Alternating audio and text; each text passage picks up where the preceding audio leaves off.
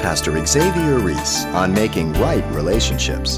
The type of individuals that we will encounter throughout life where confrontation are many. Some will be genuine and repentant. That's great. Still others may not receive the confrontation, but in time, they may come back and say, you know what, I was wrong, I'm sorry, can you forgive me? And that's great. The entire purpose of confrontation is restoration of a relationship, not mere castigation.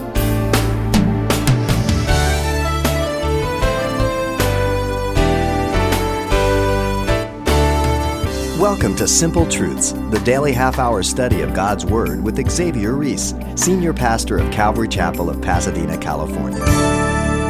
When it comes to reliability, nothing beats a good track record. That's the lesson that Jacob is beginning to learn as he's exposed to the consistent goodness of God in his life. Let's join Pastor Xavier as he continues this study in the book of Genesis with the continuation of a message titled, I Want What You Have. Genesis chapter 31, we're going to be looking at the entire chapter. Jacob spent 20 years under the university of Uncle Laban.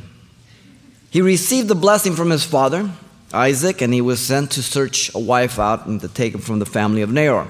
He was encountered by God at Bethel, as you know, and promised that he would be with him, bless him, bring him back to the land of his father. He had been deceived on his honeymoon night and given Leah instead of Rachel. He has acquired 2 wives. He ends up with 13 children, 12 sons and 1 daughter. He has made an arrangement with Laban to become financially secure, and God has made him very, very, very wealthy. Consequently, he is now seen as a threat, and things are becoming very uncomfortable. And so what we have before us here in this chapter is the departure of Jacob back to Canaan. The revelation for the departure, notice verse 1 and 2. The wealth of Jacob became a problem to his in-laws, making them envious. The prosperity of Jacob caused Laban to perceive Jacob as a liability rather than an asset. Verse 3 through 13, the God of Jacob reveals that he was to depart. So this was not a decision made by Jacob. God is the one who asked him to leave. In fact, commanded him. In verse 3, God spoke to Jacob. Yahweh commanded Jacob, return to the land of your fathers and to your family. Similar to the call of Abraham, except this is a return. Yahweh comforted Jacob, and I will be with you. This is a renewed promise from that of Bethel in chapter 28, 20 years earlier. God did not forget him. God's timing is a whole different thing, so don't think that God has forgotten you. It says, and God remembered Noah. Notice in verse 4, Jacob calls Rachel and Leah to the field to his flocks and spoke to them privately because it was a touchy thing that was going on. The response of Rachel and Leah was favorable. We get that in verse 14 through 16. This is what he was hoping for, but he was looking for it. They agreed with Jacob. Is there still any portion of inheritance for us in our father's house? Laban had taken everything for himself and was going to give it to his sons and had given it to them. He kind of discarded his daughters. Verse 15, they saw themselves also having been merchandise. We are not considered strangers by him? Are we not? Yes, he's treated like strangers. Hasn't been loving and affectionate towards us. He's cast us off. In verse 17 and 18, Jacob quickly made preparations. He prepared his family. Jacob rose up. He set his sons and his wives on camels. He prepared all the livestock, his possessions that he had acquired there in Paddan to go to his father Isaac in the land of Canaan. And then Rachel made her own preparations. Verse 19, she's much like her daddy and has become like her husband too. It's a great combination, huh? For evil. She did it when Laban was shearing the sheep, verse 19 tells us. She stole the household gods of Laban. Notice the word there, household gods, teraphims. They're idol images and believed to be inheritance rights for the one who possessed them. The revelation of the departure was God ordained. It was time to leave. Some of you, God says, it's time to leave where you're at. In verse 22 to 24, the pursuit of Jacob by Laban was equally in haste. Notice in verse 22, Laban was told the third day that Jacob had fled. Probably freaked him out pretty good. He knew he couldn't waste time. And in verse 23, Laban pursued without rest. He took his brethren with him. He pursued for 7 days. He overtook him in the mountains, it says there, of Gilead. And so Laban then had a little visit that he didn't expect, a visit from God in verse 24. But God had come to Laban, the Syrian, in a dream by night. And notice God told Laban, "Be careful that you speak to Jacob neither good nor bad." The warning was mercy. Laban did not know the Lord. Joshua 24:2 tells us the family of Nahor were pagans. They didn't know Yahweh. Now the confrontation of Jacob by Laban was very hostile. Look at verse 25. Laban caught up with Jacob. In verse 26, Laban said to Jacob, "What have you done that you have stolen away unknown to me?" The very same words that Jacob told Laban the morning after his honeymoon. What have you done? Well, tables are turned now. This is complete hypocrisy. Laban is a phony.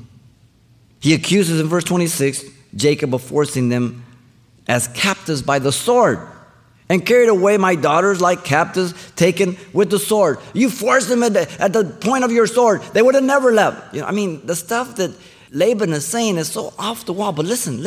This is where Laban lives. That's why it's called self-deception. He pleads ignorance.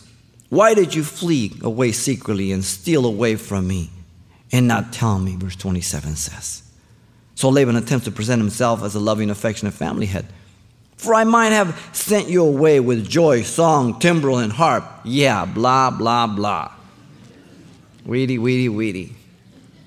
And then in verse 28, Laban tries to make Jacob be the bad guy. And you did not allow me to kiss my sons and my daughter. Oh, he pulls the emotional card. And so in verse 29, Laban attempts to intimidate Jacob and present himself as godly. You have surely gone because you're great longing for your father's house. I understand that you're a little homesick. It's been about 20 years. His hostility. But why did you steal my gods? Ooh, now the truth comes out. I think this is why he really came after him. The sheep and the gods. Now notice the examination of the camp by Laban was permitted by Jacob here in verse 31 through 35. In 31, Jacob declared to Laban the reason for his leaving it in haste. Because I was afraid, for I said, perhaps you would take your daughters from me by force. In other words, I didn't want to get in a conflict. You take my wives away from me, I'm going to have to fight you. You don't want to give yourself that scenario. He leaves. Jacob declares to Laban his innocence in verse 32, to the point of death. He says, with whomsoever you find your gods, do not let him live. He doesn't know Rachel has him. And to be presented before all, in the presence of our brethren, identify what I have of yours and take it with you. And notice to his own ignorance, for Jacob did not know that Rachel had stolen them. The marriage relationship is not presented as the best from the very beginning. There's secrets, there's manipulation, there's all kinds of stuff going on. And these are the patriarchs, okay? Laban searches the entire camp in verse 33 to 35. In 33, Laban went into Jacob's tent and Leah's tent, the two maids, found nothing. Then he went into Leah's tent there again. After that, he went into Rachel's tent.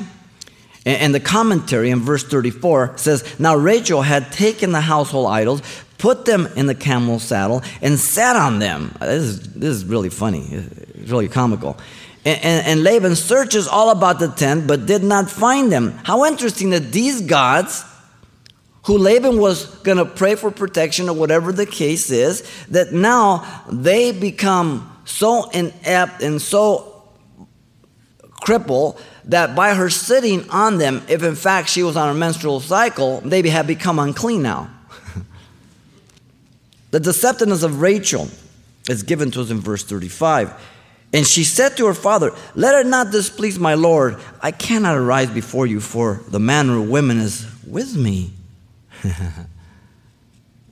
She's learned from her daddy and her husband. She's a clever gal. The futile effort by Laban was, and he searched but did not find the household idols. The confrontation due to the departure backfired, finding nothing.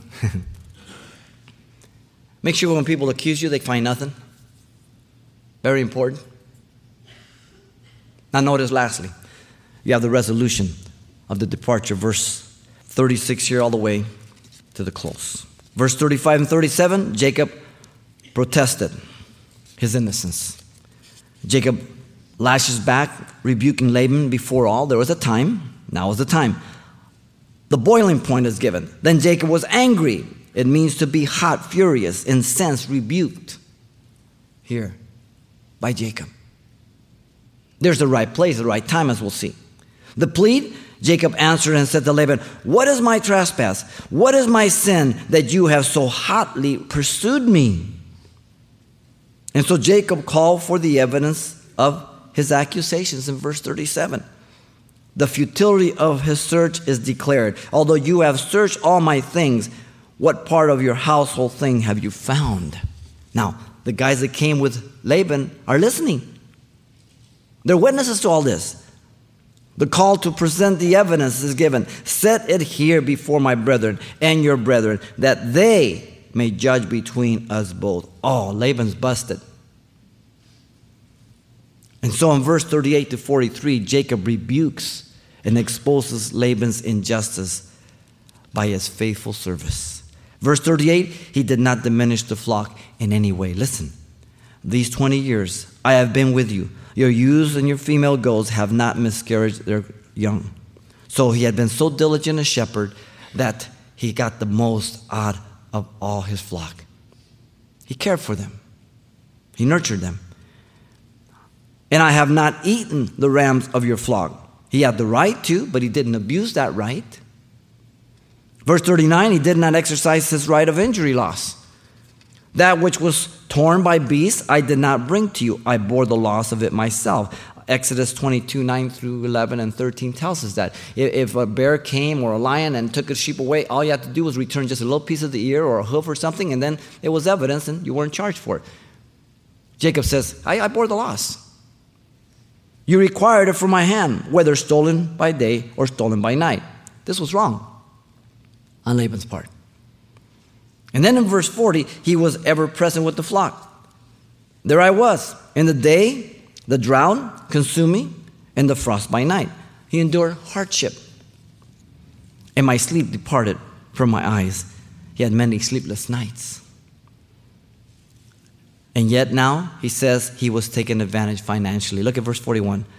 Thus I have been in your house 20 years. I served you 14 years for your 2 daughters, 6 years for the flock, and you have changed my wages 10 times. He took advantage of his own son-in-law. He is exposed here. And then he says he was protected by God. Look at verse 42. Unless the God of my father, the God of Abraham, the fear of Isaac, had been with me, surely now you would have sent me away empty-handed. He's accusing and exposing Laban here as dishonest and wicked for what he is. God has seen my affliction and the labor of my hands and rebuked you last night. Wow, he ties them both together now. God has vindicated me and finally stopped you. Sometimes we have to wait a long time to see that happen. But that's God's department. Look at verse 43. Laban was left speechless and with no defense. So what does he do? Listen. He changes the subject. Isn't that what we do? Oh, well, but you don't. But you did. You take a left turn. He's arrogant. Listen to him in verse 43. And Laban answered and said to Jacob, these daughters are my daughters, and these children are my children, and the flock is my flock. All that you see is mine. No, it isn't. But he believes it is. And when someone believes something to be true, it is true. A lot of people live a life of lies and they believe him as truths. He plays the victim. Ooh, our society, bad word, victim. But what can I do this day to these, my daughter, and to their children whom they have borne? I'm so nice, No. Verse 44 and 45, Laban pleaded them for a truce by a covenant. He knows he's busted. He's backed up against the wall. So what does he ask for? Listen, what he's good at? Protection. It's all about Laban. Verse 44, Laban feels a need for protection from Jacob. Now therefore, come, let us make a covenant, you and I. And the reason was that God was with him. And let it be a witness between you and me. And the memorial of the covenant is given in verse 45 and 6. So Jacob took a stone, set it in the pillar, like in Bethel 28:18. Then Jacob said to his brethren, gather stones, and they took stones and made a heap, and they ate there on the heap. And the meaning of the memorial is given to us in 47. The two names, Laban called it Jaher Sabbathutha, which is the Aramaic word and name for a witness heap. This is what Laban spoke. But Jacob called it Galid. This is the Hebrew name, mound of witness, because Jacob spoke Hebrew. But knowing Hebrew, he can understand the other. Being there 20 years, he became very proficient. And the commentary of the names is given to us in verse 48 and 49. And Laban said, this heap is a witness between you and me this day. Therefore, its name is called Galid. The wordplay is a mound of witnesses due to the untrustworthiness of the relationship. This is not a positive covenant. He's saying, you're such a dirty dog, I can't trust you, so somebody else has to watch out between us. Interesting. 2 witnesses were necessary under the law for many things, sometimes 3, Deuteronomy 19:15. And also he calls it Mizpah, because he said, may the Lord Yahweh watch between you and me when we are absent one from another. The meaning of Mizpah is watchtower, but the implication is negative again in regards to the trustworthiness of each other. I don't trust you, Jacob, so may your God Yahweh watch over you over me. Interesting. The specifics of the covenant are given in verse 50 through 52. He says, if you afflict my daughters, which he wasn't going to do that, but again, Laban is such a dog. If you take other wives, who wants some more wives besides the ones he has? He has enough problems. Although no man is with us, see, God is witness between you and me. And then in verse 51 and 2, Laban said to Jacob, here is this heap. And here is this pillar, which I have placed between you and me. This heap is a witness, and the pillar is a witness, that I will not pass beyond this point to you, and you will not pass beyond this point of this pillar to me for harm. So here's the boundary line. I will not bother you. You will not bother me. We will not wage war against one another. This is a peace covenant, a peace pact. Laban feels threatened, vulnerable. He has seen what God can do for Jacob. He's afraid. The oath of the covenant in verse 53.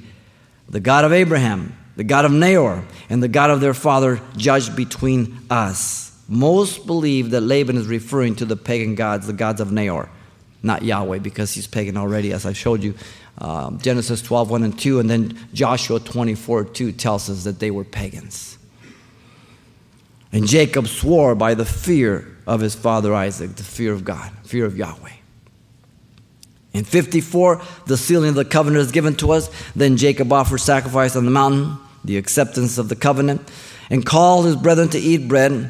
And they ate bread and stayed all night on the mountain. The departure of Laban and Jacob then is given to us in 55. And early in the morning, Laban arose, kissed his sons, his daughters, and blessed them. I'm sure there was not any real heartache by the family there. Then Laban departed and returned to his place. The time to plead one's innocence and defend oneself has its place, but it is not always right away. Sometimes God may tell us to be quiet and it may never be known. Can you handle that? God knows you're innocent. God's timing is very important.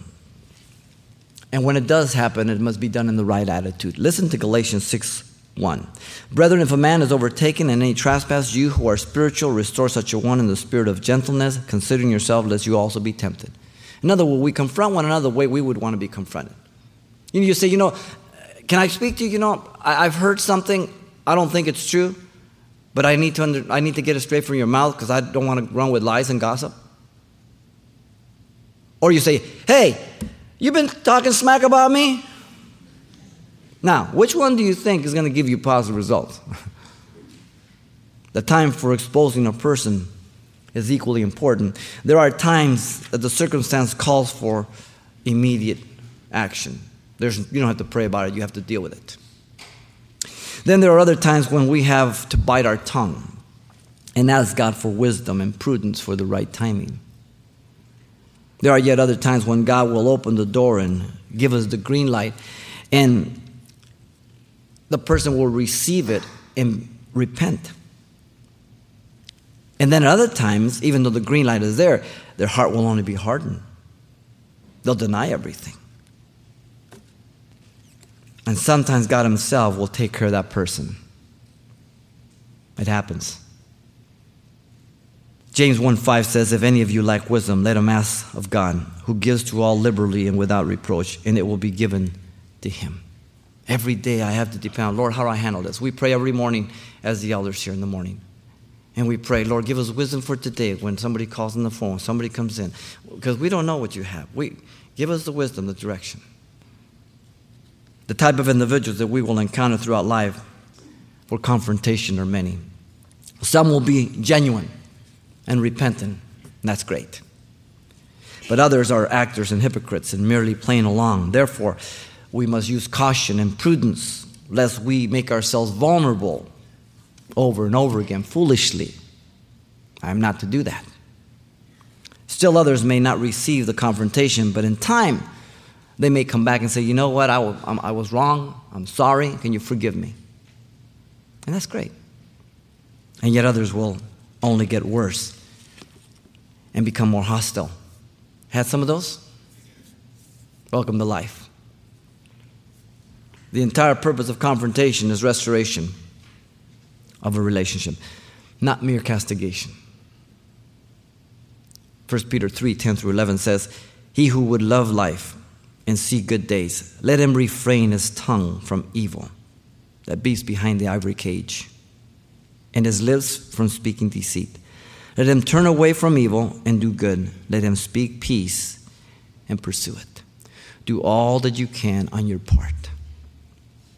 Doesn't mean that God's going to give you a halo that everybody can see. It means that you're right with God. You've done the right thing. The resolution of the departure was wisdom. Here you have the departure of Jacob back to Canaan, revealed through these three movements, so practical for you and I. The revelation for the departure was God ordained. Some of you are in places and with people that God says, it's time for you to leave. The confrontation due to the departure backfired, finding nothing. Some of you need to clean your house up, so the accusations are not true. And the resolution for the departure was wisdom. We need to be discreet in our relationships. I want what you have. That started it all. That was the signal to go. Pastor Xavier Reese, and the importance of making wise decisions based on the will of God. And you can pick up a copy of today's thought-provoking lesson, I Want What You Have. It's available on CD for just $4.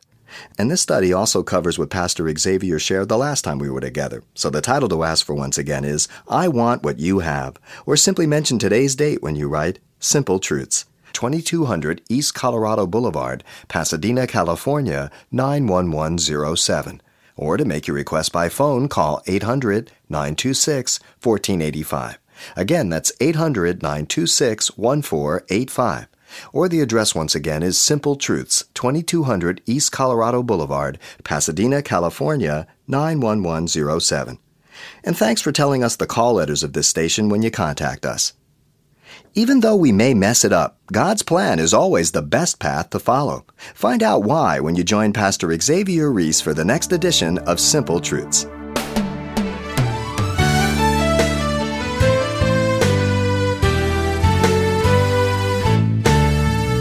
Simple Truths with Pastor Xavier Reese, a daily half-hour broadcast, is a radio ministry of Calvary Chapel of Pasadena, California. www.calvarychapelpasadena.com.